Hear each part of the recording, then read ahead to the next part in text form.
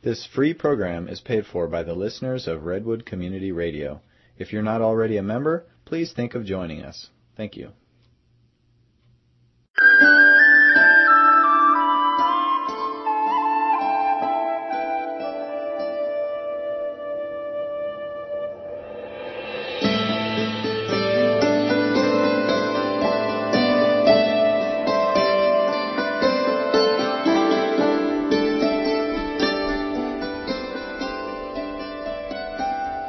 Well, thank you for that introduction, and happy solstice to everyone who's listening. As always, the show will run from 7:30 till 8 o'clock with callers, and we want to try and make a habit of asking people where they come from, so just to get an idea of the demographics of the show. Okay, so my name's Andrew Murray. For those of you who perhaps have never listened to our shows, which run every third Friday of the month from 7 till 8 o'clock, we're both licensed medical herbalists who trained in England and graduated there with a degree in herbal medicine. We run a clinic in Garberville where we consult with clients about a wide range of conditions, and we manufacture all our own certified organic herb extracts, which are either grown on our CCOF certified herb farm or which are sourced from other USA certified organic suppliers. I carry on with the age-old intro of we. My lovely wife is looking after our 2-month-old baby, and I guess for maybe another month or two, she'll be sitting at home taking care of our little girl. Okay, so you're listening to Ask Your Herb Doctor on KMED Garberville 91.1 FM, and from 7:30 until the end of the show, at 8 o'clock, you're invited to call in with any questions, either related or unrelated to this month's continuing subjects of the heart. And also there's another article Dr. Peat's just recently written, The Cancer Matrix. So the number here, if you live in the area, is 923-3911, or if you live outside the area, the toll-free number is 1-800-KMUD-RAD. That's 1-800-568-3723. We can also be reached toll-free on 1-888-WBM-HERB for further questions during normal business hours, Monday through Friday. Well, before we get going with introducing Dr. Peat to the show, we're once again very fortunate to have him on to share his expert knowledge.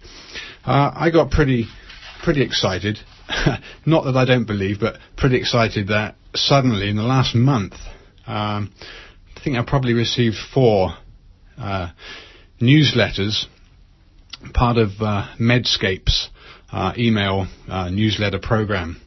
So the thing that struck me the most about it was that I don't know how many people are listening now who have been long-time listeners or maybe have been just recently switched into what Dr. Peat's been professing probably for the last 35, 40 years, that the saturated fats, the animal fats and the butter, etc., are the good fats, and that the polyunsaturated fats, things like safflower, linoleic acid, any of the seed oils, cottonseed, hemp seed, canola, etc., all the bad oils, and fish oil, obviously, are one of those oils, because the main thrust of industry is to propose these as heart healthy and cholesterol lowering, etc. Well, what do you know, folks? Dr. Peat's always said that whilst truth races around the world, a lie races around the world, beg your pardon, truth is just getting her shoelaces tied. And here we go. 40 years later, I got several articles from Medscape, and I just wanted to share them with you. So the first article from the British Medical Journal was a use of dietary linoleic acids for secondary prevention of coronary heart disease and death. And I don't want to go on too long with these articles before we bring Dr. Peat in, but in the next 5 minutes or so, just quickly run through some of these. The advice to substitute the polyunsaturated fats for saturated fats is a key component of worldwide dietary guidelines for coronary heart disease risk reduction. However, clinical benefits of the most abundant polyunsaturated fatty acids, the omega-6 linoleic acid, have not been established. So, in the cohort that was studied, they substituted dietary linoleic acid in place of saturated fats, and they found that it increased the rates of death from all causes, coronary heart disease and cardiovascular disease. And this was an updated meta-analysis of 430 patients in the where we got here? Use of dietary linoleic acid for secondary prevention of coronary heart disease and death. And this was an evaluation of recovered data from the Sydney Diet Heart Study and updated meta-analysis. So the advice to substitute vegetable oils that are rich in polyunsaturated fatty acids, or PUFAs as they're known, for animal fats rich in saturated fatty acids has been a cornerstone of worldwide dietary guidelines for the past half century. Now, when this advice originated in the 1960s, PUFAs were regarded as a uniform molecular category with one relevant biological mechanism, and that was the reduction in blood cholesterol, or so they said.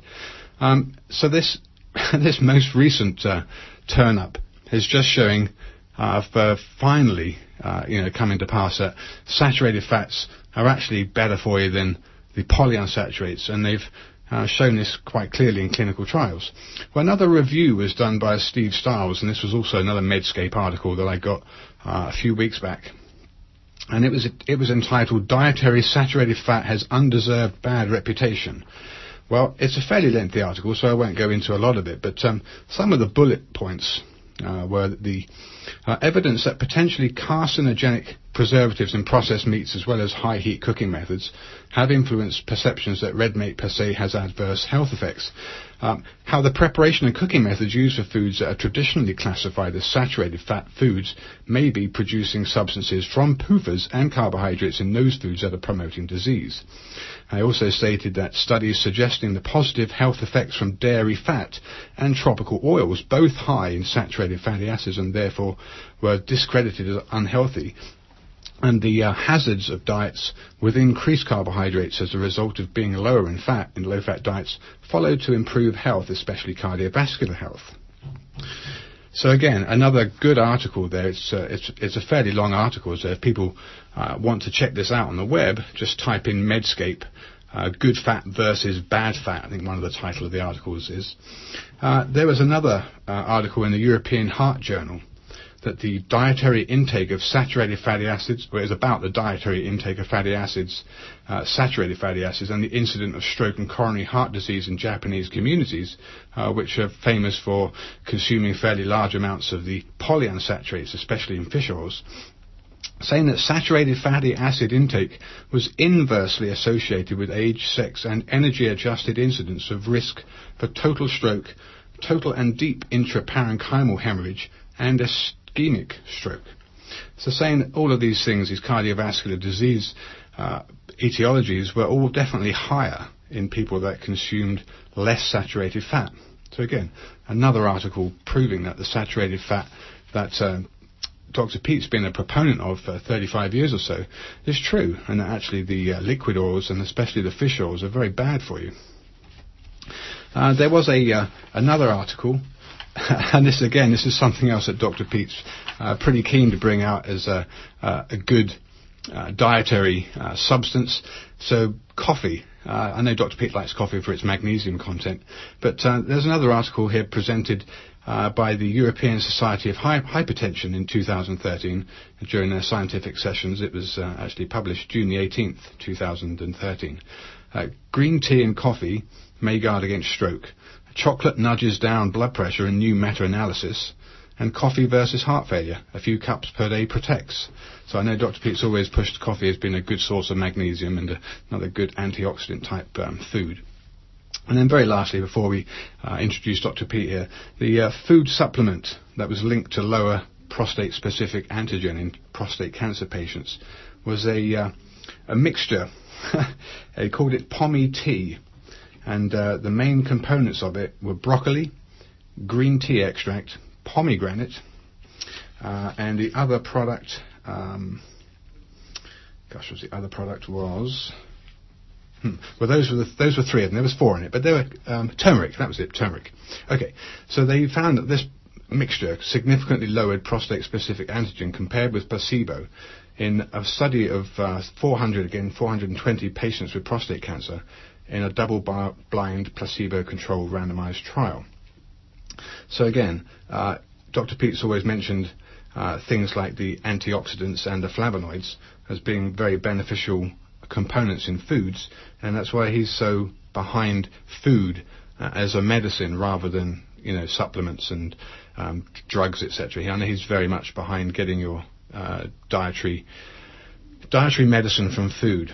Okay, so enough of me. Let's introduce Dr. Peat. Dr. Peat, you're on? Yes. Hi. Hello. Thanks for joining us. So what do you think then? For 30 years of telling everyone that saturated fats are good for you, and probably getting a lot of people laughing and doubting and just casting aspersions on what you bring into light. How do you feel about some of these things that are now coming out? I'm not sure what the motivation is exactly, because the information has been sitting around for 50 or 60 years. I guess someone has slipped on their public relations for the fish oil and PUFA, letting this stuff leak through into the media. Yeah, it's certainly a big industry, isn't it? I've seen some of the numbers that are touted as generating income for fish oil sales, and they're pretty staggering. Okay, so Dr. P, I don't want to let you carry on without just introducing yourself and your professional background, so people that perhaps have never heard your name can hear a little bit about your education, and then we'll get going on the show. Oh, okay. In the 50s and 60s, I had taught various places in humanities mostly, but 1968 to 72, I returned to graduate school intending to study brain biology, but I found quickly that the nerve and brain department in the university was among the most dogmatic. Molecular biology, genetics, and brain studies were highly dogmatic, so I shifted over to the physiological chemistry of aging and the reproductive system for my thesis. Okay. All right, very good. So I remember last month the topic was the heart, and again linked with heart health, the common medical misconception that the saturated fats are the cause of blocked arteries, for want of a better word, and other cardiac illnesses, certainly is not founded in terms of research that's done, but yet seems to be the common theme on the lips of most people from what they hear on the radio or television adverts, etc. You see a lot of stuff in the medical literature that is spreading the propaganda line, and superficially it presents itself as science or research on the effects of the fats on the animals and so on. But when you read it closely, it's just like a professional trick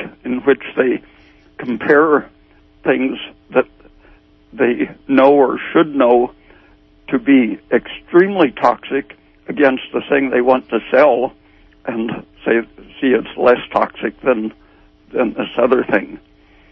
But since it's common knowledge that the other thing is just powerfully toxic, anything compared against it practically will look beneficial. Right. That's just almost a trick of the trade.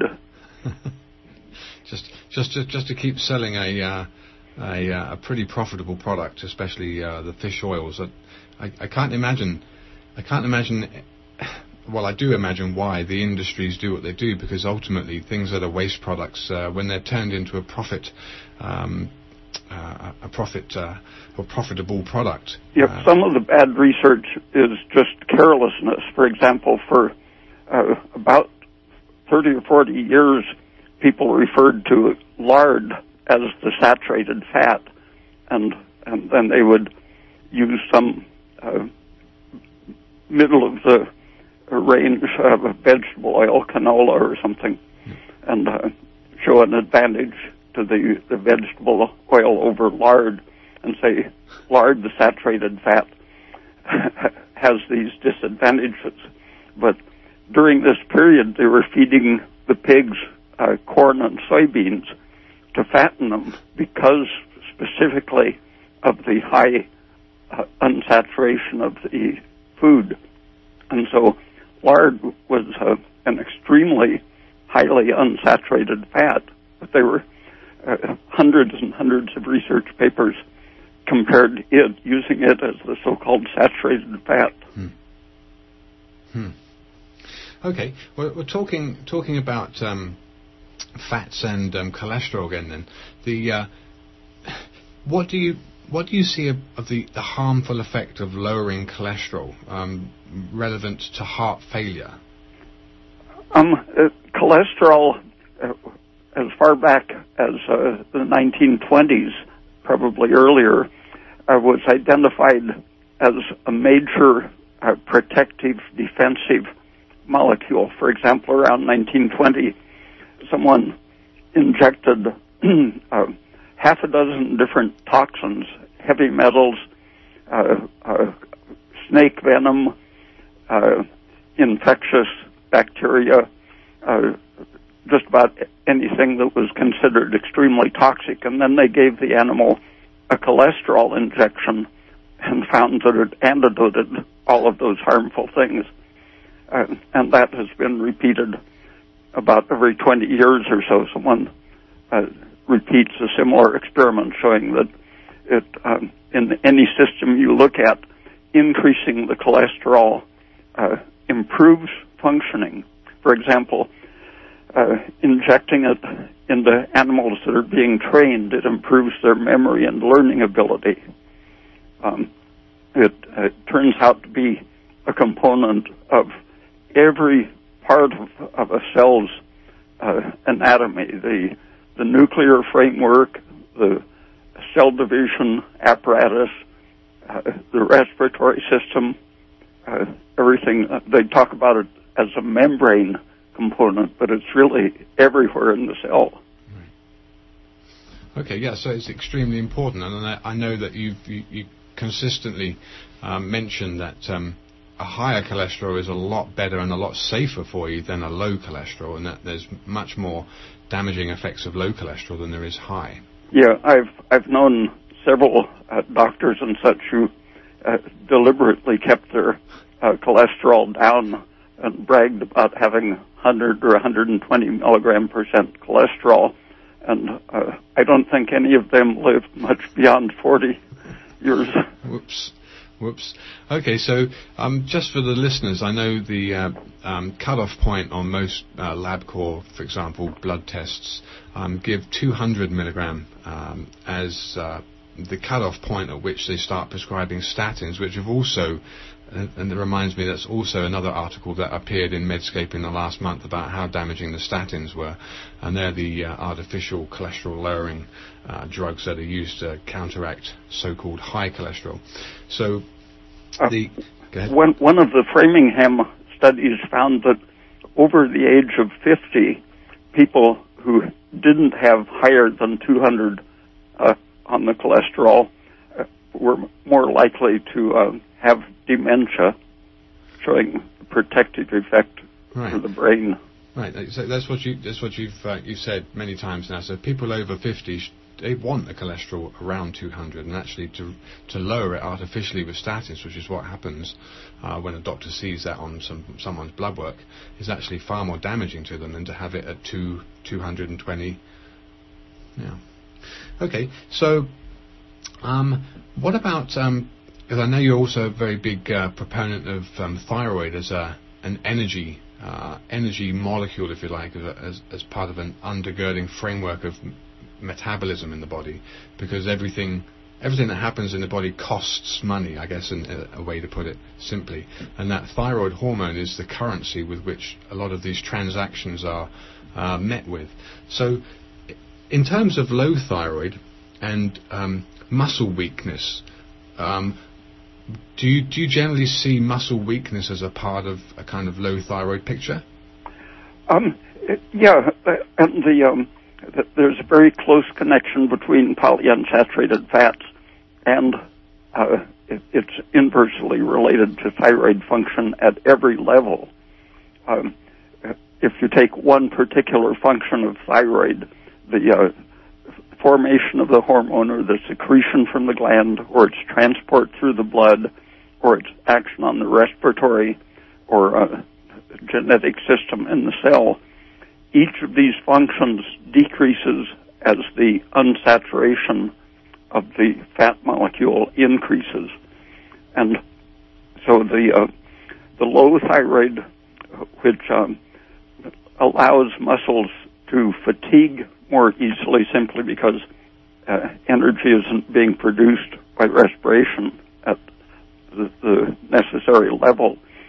As the muscle is fatigued, it activates processes that try to provide more energy, but in doing that, they liberate fats from storage, so they become free fatty acids. This not only further suppresses the thyroid and the energy production, but it starts an inflammatory process so that the muscle, instead of just becoming fatigued and working less, shifts over to becoming inflamed and breaking down. And sometimes the muscle breakdown can kill a person. That's one of the side effects of the cholesterol-lowering drugs. There we go. Okay, folks, so statins are bad for you. Higher cholesterol is good for you. So don't forget, saturated fats are also the good guys, not the bad guys. Okay, so you're listening to Ask Your Herb Doctor on KMUD Garberville, 91.1 FM, and from 7:30 till the end of the show at 8 o'clock, you're invited to call in with any questions related to the heart, cholesterol, saturated fats, and later on we might get into some of the latest article on the cancer matrix that Dr. Peat's written. If you live in the area, number's 923-3911, or if you live outside the area, there's a toll-free number which is 1-800-KMUD-RAD, R-A-D. Okay, so again, the misconceptions surrounding the endurance training style of aerobic exercise, it's just not unhealthy, but it's pretty damaging, isn't it? One experiment with just walking fast on the treadmill to keep the heart rate up to about 120 or less, they found that the liver's production of the active thyroid hormone decreased radically in less than an hour of that kind of exercise. And if the person is very healthy, the thyroid will bounce right back from that kind of stress. But if their tissues are loaded with the thyroid suppressive fats, that much exercise liberates the fats and keeps the thyroid from recovering quickly. Okay, good. Because just remind me, you are in favor of someone's resting heart rate to be around 80. I know that you don't agree with aerobic exercise because you say that's a reason that you've just brought out is damaging. But yet you prefer a person's heart rate to be between 80 and 100. One experiment that got my interest about 30 years ago or more was looking at the school performance of, I think it was high school kids, and their heart rate. And they found that the ones that had the highest grades averaged an 85 beats per minute at rest. Uh-huh. And the average, around 70, were the lower performance students. So how about these people who maintain that low heart rate is a sign of health, and the people that go jogging or they do marathon running and they have a pulse of maybe 50 or even lower sometimes, and just say that they're incredibly fit? What do you have to say about the people that have that kind of heart rate with that kind of exercise? In general, that very slow heart rate correlates with very slow everything. Sperm production, for example, is usually very low in those endurance runners. Huh. Right. Okay, so not very healthy to have a low heart rate. Much better to have a metabolic energy production that's more up in the 80s or even a little higher, keeping everything going. some of the drug companies are doing some trick research to make it look like it's better to have a lower heart rate, but what they're doing is including people with heart failure, and when your heart is in the process of failing, it beats more weakly, and so it has to beat more often. And so when you include people with heart failure, then you see that those with a fast heart rate are about to die. Okay. Now again, this caught my attention because I was always taught that heart muscle cells, they're called myocardiocytes, but the heart muscle cells, I was always taught that they were finite, and that any heart exercise purely involved a localized swelling, if you like, a hypertrophy, without an increase in cell numbers. But new research is showing that stem cells are able to create new heart cells and have been recognized. So how does the effect of thyroid hormone promote this? Partly it keeps the cells alive, but as long as the heart cells are able to respire using sugar, using glucose, and producing carbon dioxide, any muscle cell in the heart that is damaged will be replaced by a recruited stem cell, maybe coming in from the blood or another part of the heart, which, in the presence of the thyroid and the good environment of plentiful glucose and carbon dioxide, will mature into a muscle cell.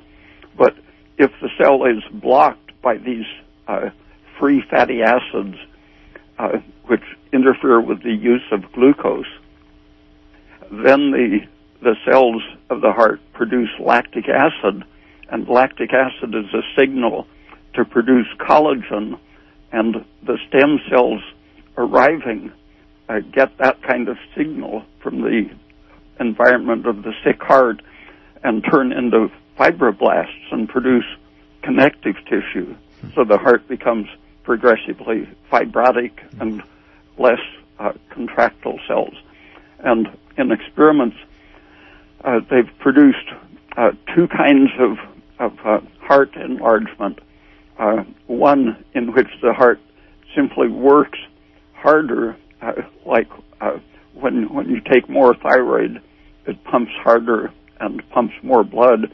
Or if you block the output of the heart by having what produces high blood pressure, you create more resistance, and that causes the heart to enlarge.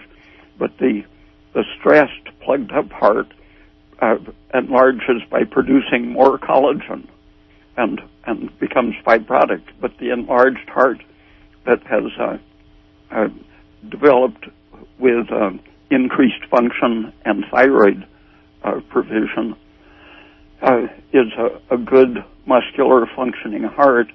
And when animals have been caused to develop an enlarged fibrotic heart with the other type of heart interference, then giving them T3 over a period of time causes the fibrosis to regress and be replaced by good functioning heart.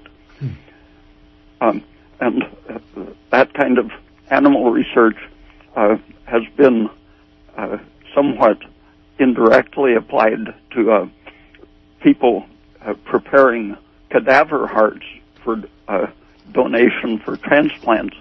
And they found that if they gave the donor heart before they removed it, if they provided T3 to have it ready for removal and transplant, the transplant was much more successful. Wow. All right. That's interesting. So you're saying that T3, just to recap, you mentioned that T3 was anti-fibrotic. Yeah, in the liver, heart, every place it's been studied, it helps to reverse the fibrosis. Wow. And how do you understand that mechanism being? I think developing good new tissue, stem cells, and keeping the environment low in lactic acid and high in carbon dioxide allows the differentiation to go in the right direction. And organs and tissues are always trying to break down and renew the extracellular matrix, which is where the collagen fibrosis exists. That's always being broken down and replaced. In the thyroid deficient stressed person, the replacement becomes worse than it was, but with adequate thyroid and nutrition, the fibrosis is replaced progressively by more functional tissue. Right. So go ahead. Doctors, I'd like to jump in here if I could and do some bottom of the hour business and open the phones up to callers, because we had a number of callers and I told them to call back after the bottom of the hour. So I just want to give you guys a second to catch your breaths, and we'll be right back with the Dr. Peat and the Herb Doctor. Support for KMUD comes in part from Golden Dragon Medicinal Syrup, an anti-inflammatory, antifungal, antibacterial, antioxidant medicine made without heat or ice. Golden Dragon Medicinal Syrup is organic, edible, topical, cosmetic, and water-soluble. Information is available at Golden Dragon Medicinal Syrup at gmail.com and by phone at 707-223-1569. And KMUD thanks Jessica Baker of Jade Dragon Acupuncture for her support of Redwood Community Radio. Practicing traditional Chinese medicine, Jessica treats conditions ranging from psoriasis to post-traumatic stress. Located at 607 F Street in Arcata, Jade Dragon Acupuncture can be reached at 822-4300. So I want to remind you that the Herb Doctor is opening up the phone lines now. Our number locally is 707-923-3911. And if you're out of the area, 1-800-KMUD-RAD. So the phone lines are open. I see they're starting to ring. I have one question for you, doctors, from a caller.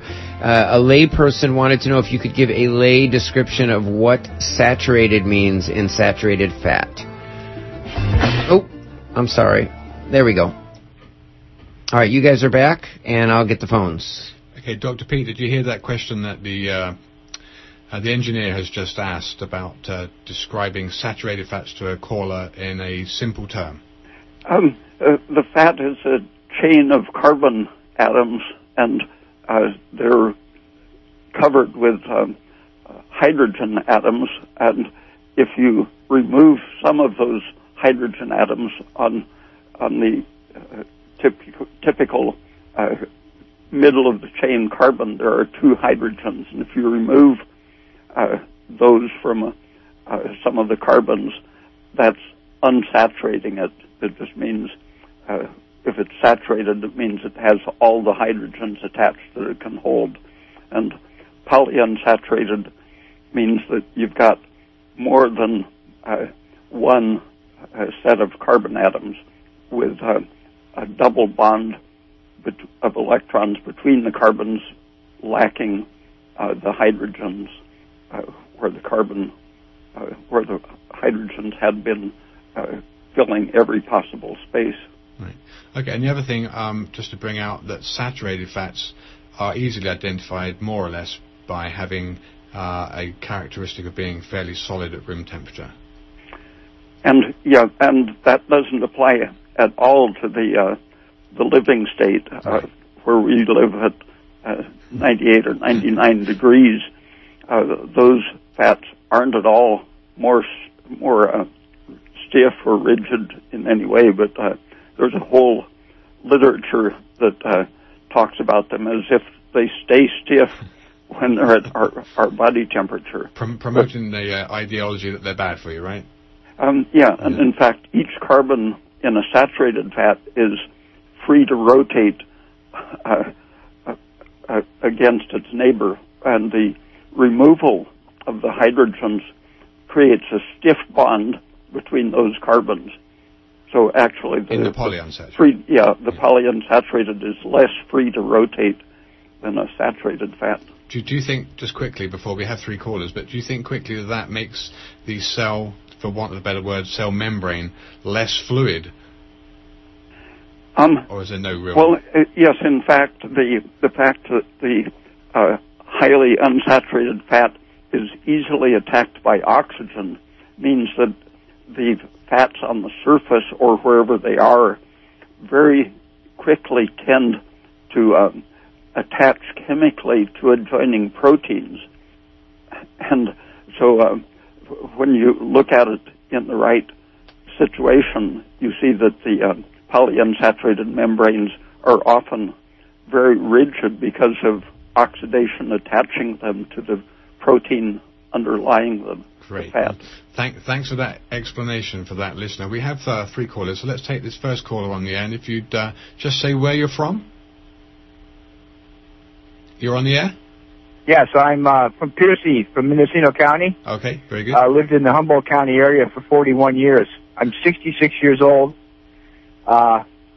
Andrew, thank you very much. You are God sent, and I think Dr. Peat is a prophet of the medical profession. He sure is. I've been listening for quite a few months now on your program, and the problem I have is not related to heart, but what I have is 66 years old. I've had 4 major military surgeries and had all but 8 feet of my small intestine removed. I have a double ostomy, which means my small intestine and my colon comes to the outside of my body using a prosthetic bag for defecation purposes. Mm-hmm.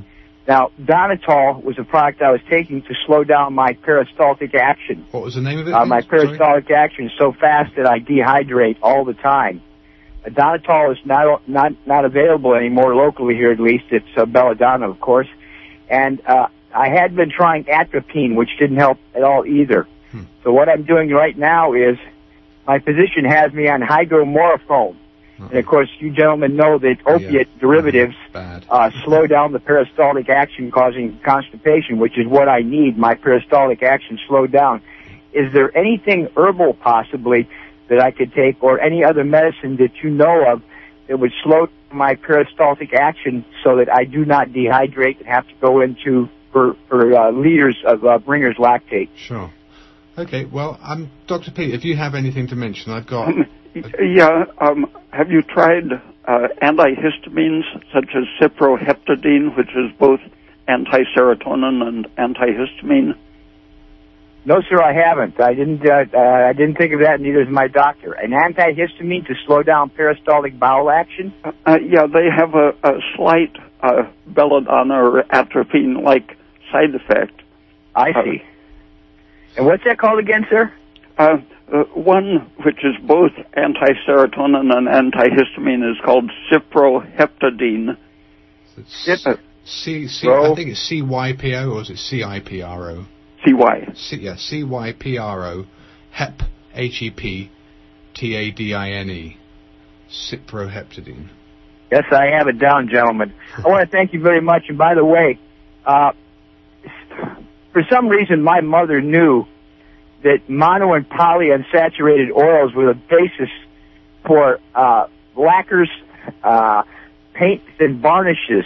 That's right, exactly. Before they discovered that crude oil was a cheaper base for those things, and she informed me at a very young age to only use butter, olive oil, or coconut oil. And I've been telling these organic hippies in these hills for years to quit eating organic poly and monounsaturated oils, and they tell me, well, it's organic. And my argument is rattlesnake venom is organic too. Do you think that's any good for you? Yeah. Good evening, gentlemen. Thank you very much for your help. You're very welcome. It's unfortunate, we're just brainwashed, and you can't help but understand how people can be led astray. It's not their fault, perhaps. It's just the medical industry and the industries around that industry that's so powerful financially, have such vested interests in doing what they're doing, that they don't fail to continue the propaganda that it's, their liquid oils are good and saturated fats are bad. Okay, so on a very quick note, for an herbal perspective, as an astringent, that would be classically the description of a product in the bowel that would help loose watery stools, which is certainly what you sound like you're talking about. So there'd be astringents, whether they're gentle astringents or something a little more tannin-rich. Tannins are the things in teas that tend to dry or pucker your mouth up, but tannins are used for diarrhea, and there's many different classifications of astringents that could be used internally, perhaps. Okay, so there's 2 more callers on the line, so let's get this next caller and find out where they're from. Hello. Hi, you're I'm on from the air. Southern Humboldt. Southern Humboldt. Okay, welcome to the show. So you were talking about cholesterol levels earlier, and I wonder what you think of high cholesterol, HDL versus LDL, and how important that is, and what people need to do if you think it's important to keep the balance appropriate. Okay, Dr. Peat? Both of them are anti-inflammatory, and that's part of the protective effect is the protein which carries the cholesterol itself has a very important biological effect, defending against things that would irritate and inflame. But some of the studies have shown that there's a close correlation between high HDL and some of the inflammatory diseases such as cancer, because it rises defensively against exposure to those chemical irritants. So the level of HDL, or the proportion of the total cholesterol, partly is just reflecting how stressful your environment is. For example, drinking too much alcohol will raise your HDL. Being exposed to too much of the fish oil type of irritation or peroxidation will raise your HDL defensively.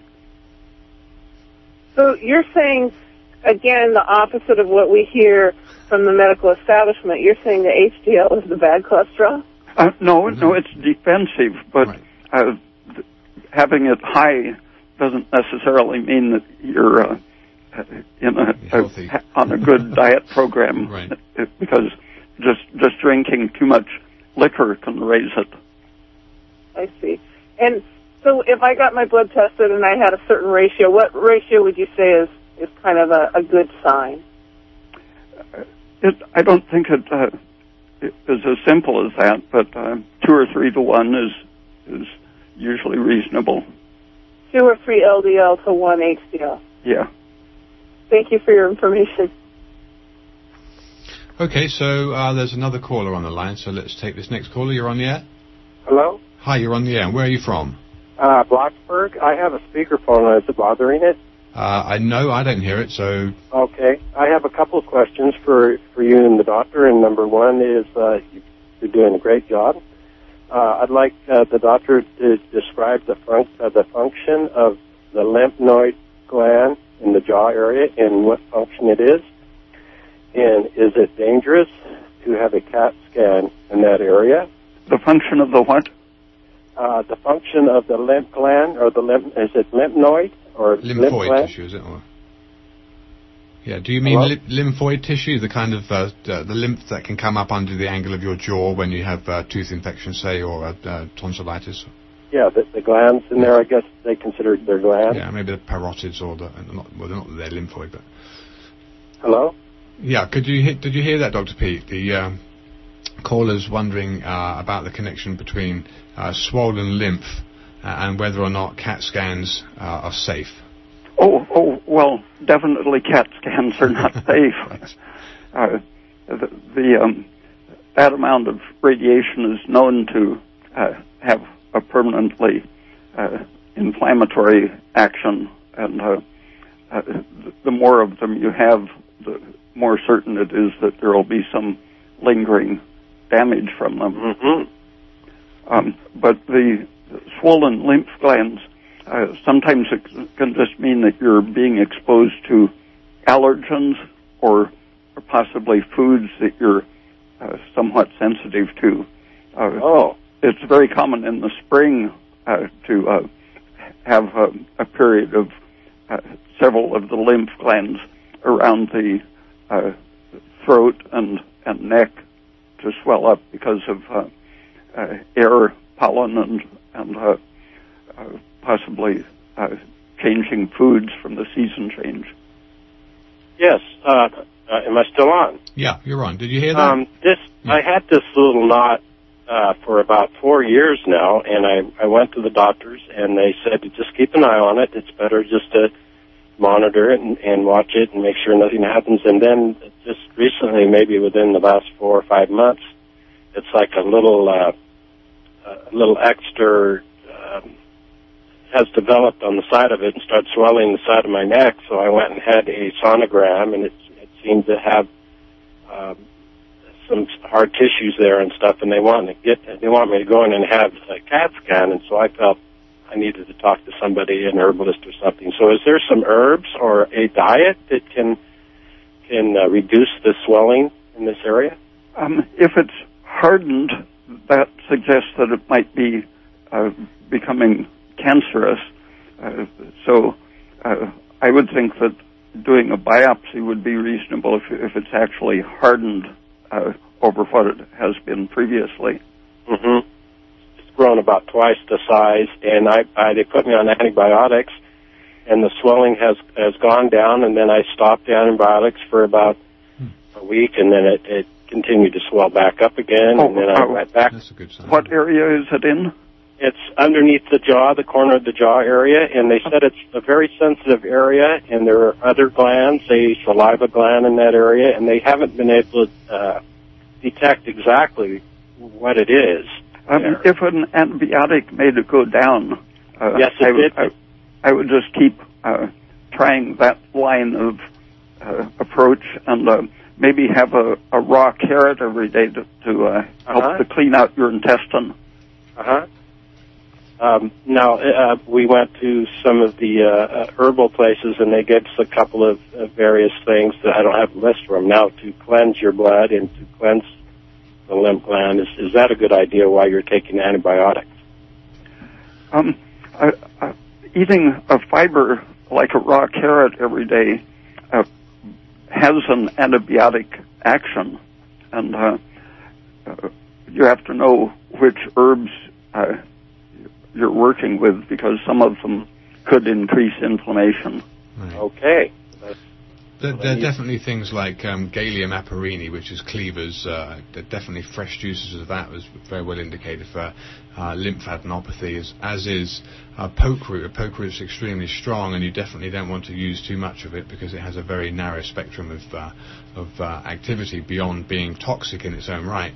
And obviously things like Smilax sarsaparilla is used as a lymphatic agent, and blue flag, the Iris versicolor, is also a good lymphatic agent. So they may well be worth you trying them. Could I make a recommendation that the caller massage that area?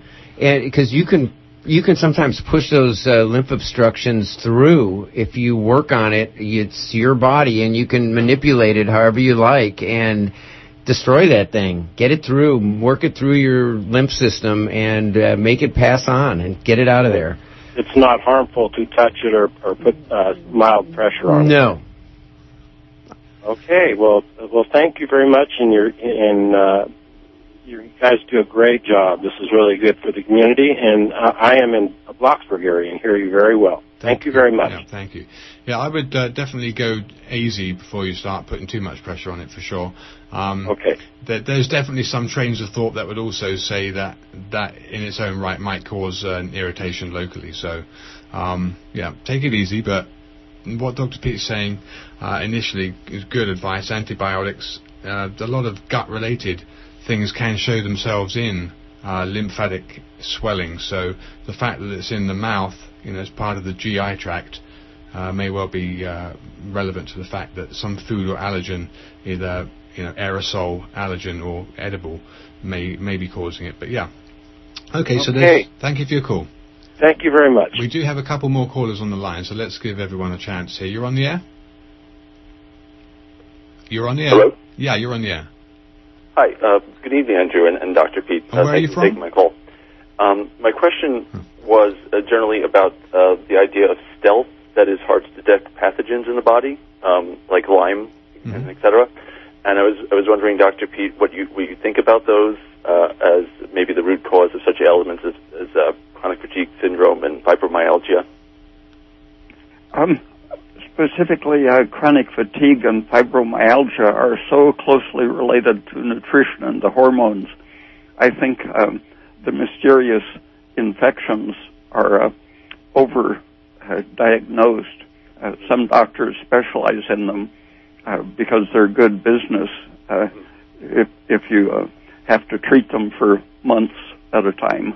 But if you think you might have been exposed to something like that, a good course of the right antibiotics should clear it up in maybe 2 or 3 weeks. Can there be, in many of your recommendations, you talk about diet and several other things. I was wondering if ever there are cases with stealth pathogens in which it may be like a catch-22 situation, that they are somehow preventing the thyroid from functioning optimally, and so the thyroid can't then eradicate them? Well, the just ordinary bacteria, any of dozens of different kinds of bacteria living in the small intestine, which should be sterile, this great range of bacteria in the intestine will cause enough toxicity to interfere, mixed with everything else, to interfere with your thyroid function. So keeping the intestine clean is the first step. And that's decreasing the transit time, decreasing the transit time, so you excrete waste more regularly. And then you always mention, I know, raw grated carrots. So for people that are listening, the main reason Dr. Peat's promoting daily serving of raw grated carrot for people that have issues, especially GI, is that the carrots themselves they're indigestible, number one, so you don't digest them, they pass through, but they have a very defined sweeping action on the bowel wall, basically either dislodging, removing waste, and or absorbing excess and removing excess estrogen, which is one of the compounds. Yeah, there have been some experiments with either antibiotics in the intestine will lower estrogen and cortisol and increase the protective hormones. Carrots do the same thing. Apparently, both antibiotics and carrots are working by lowering the endotoxin absorption.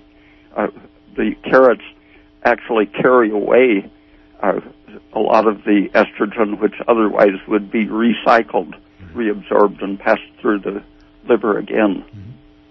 Good. So just another reminder, folks, good old carrots.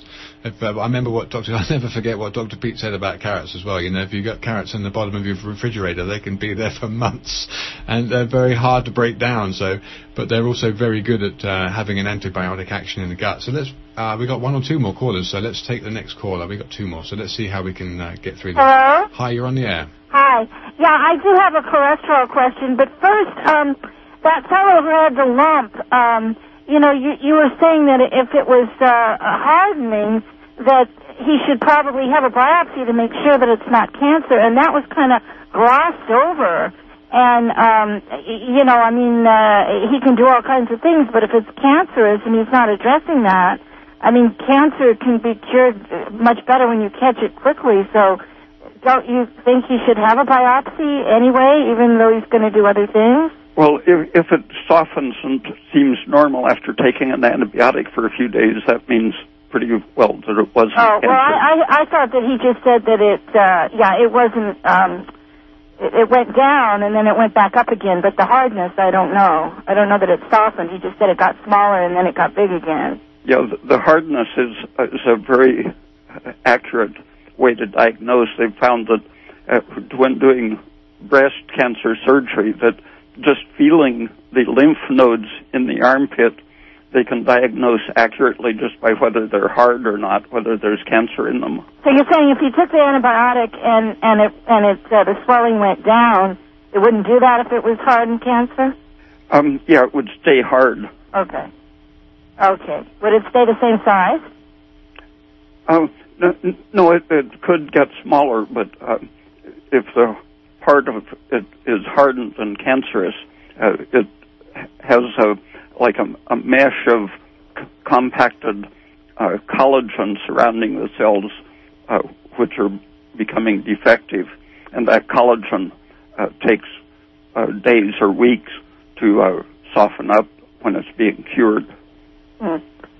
Okay, so you don't think he needs a biopsy? Okay. My question is, my daughter recently had a blood workup thing, and it says that her cholesterol is 264. Now, I know I'm very well aware that we're cholesterol phobic and that it's okay for it to be over, you said around 220 is okay, but is 264 a little bit too high? How old is she? She's in her early 40s. Yeah, I think that's probably just expressing low thyroid function. The cholesterol is the precursor to several of the protective hormones, pregnenolone, progesterone, and DHEA.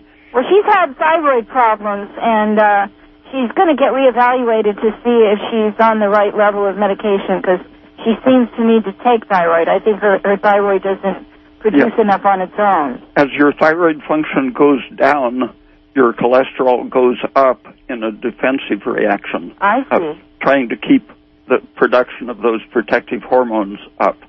And so when you take thyroid, you start turning cholesterol into the good stuff, and so the cholesterol goes down. So she just needs to address the thyroid and then take it from there, and it'll probably balance. Yeah, and temperature and pulse rate and appetite and quality of sleep are good indicators of thyroid function. Okay. And you don't think that eating butter, and beef fat is going to clog your arteries? Do you think that's not true? No. Polyunsaturated. I have to jump in again. Sure. Thank you. Doctor, Sarah has called in, and she's afraid you haven't made it completely clear of which are the polyunsaturated oils and which are the saturated oils. I thought you've been pretty clear about it tonight. Okay, Dr. Peat, let's hand it over to you to quickly define the polyunsaturated then. And we've only got 2 minutes to go. Then I will make sure people get your information, and thank you very much. So just define the polys for us. Yeah, if you just name some of the popular ones, mayonnaise is almost always highly unsaturated. Corn oil, safflower oil, hemp seed oil. Linseed oil and fish oil. Yeah. And olive oil contains about 10% of the potentially dangerous polyunsaturated, but it has so much of the monounsaturated that it's relatively safe. And all the seed oils are the same thing, right? Olive oil is a fruit oil, technically. Okay, so let me hold you there. Thanks so much for joining. It's been a great show. We've had to cut off at least 4 or 5 callers, so let me give your details out, if you will.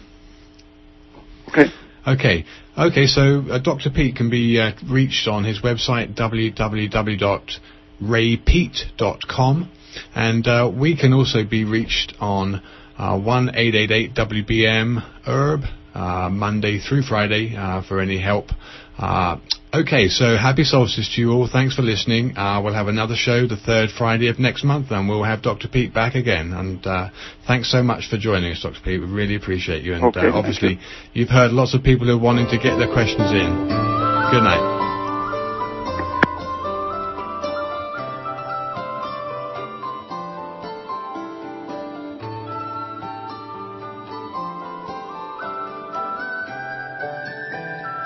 It is, poppy in here. It's 8 o'clock and 71 degrees here in Redway, home of the greatest radio station on the planet, this one right here, Redwood Community Radio, KMUD Garberville, 91.1 FM, KMUE Eureka Arcade, 88.1 FM, KLAI Laytonville, 90.3 FM, and down in the Cove, 99.5. Support for KMUD comes from the Teal Community Center, presenting the 29th Annual Reggae on the River, on August 1st through the 4th at the original French's Camp venue featuring Julian Marley, Taurus Riley, and Morgan Heritage, and over 60 craft and non-profit vendors, Kidlandia, and weekend camping.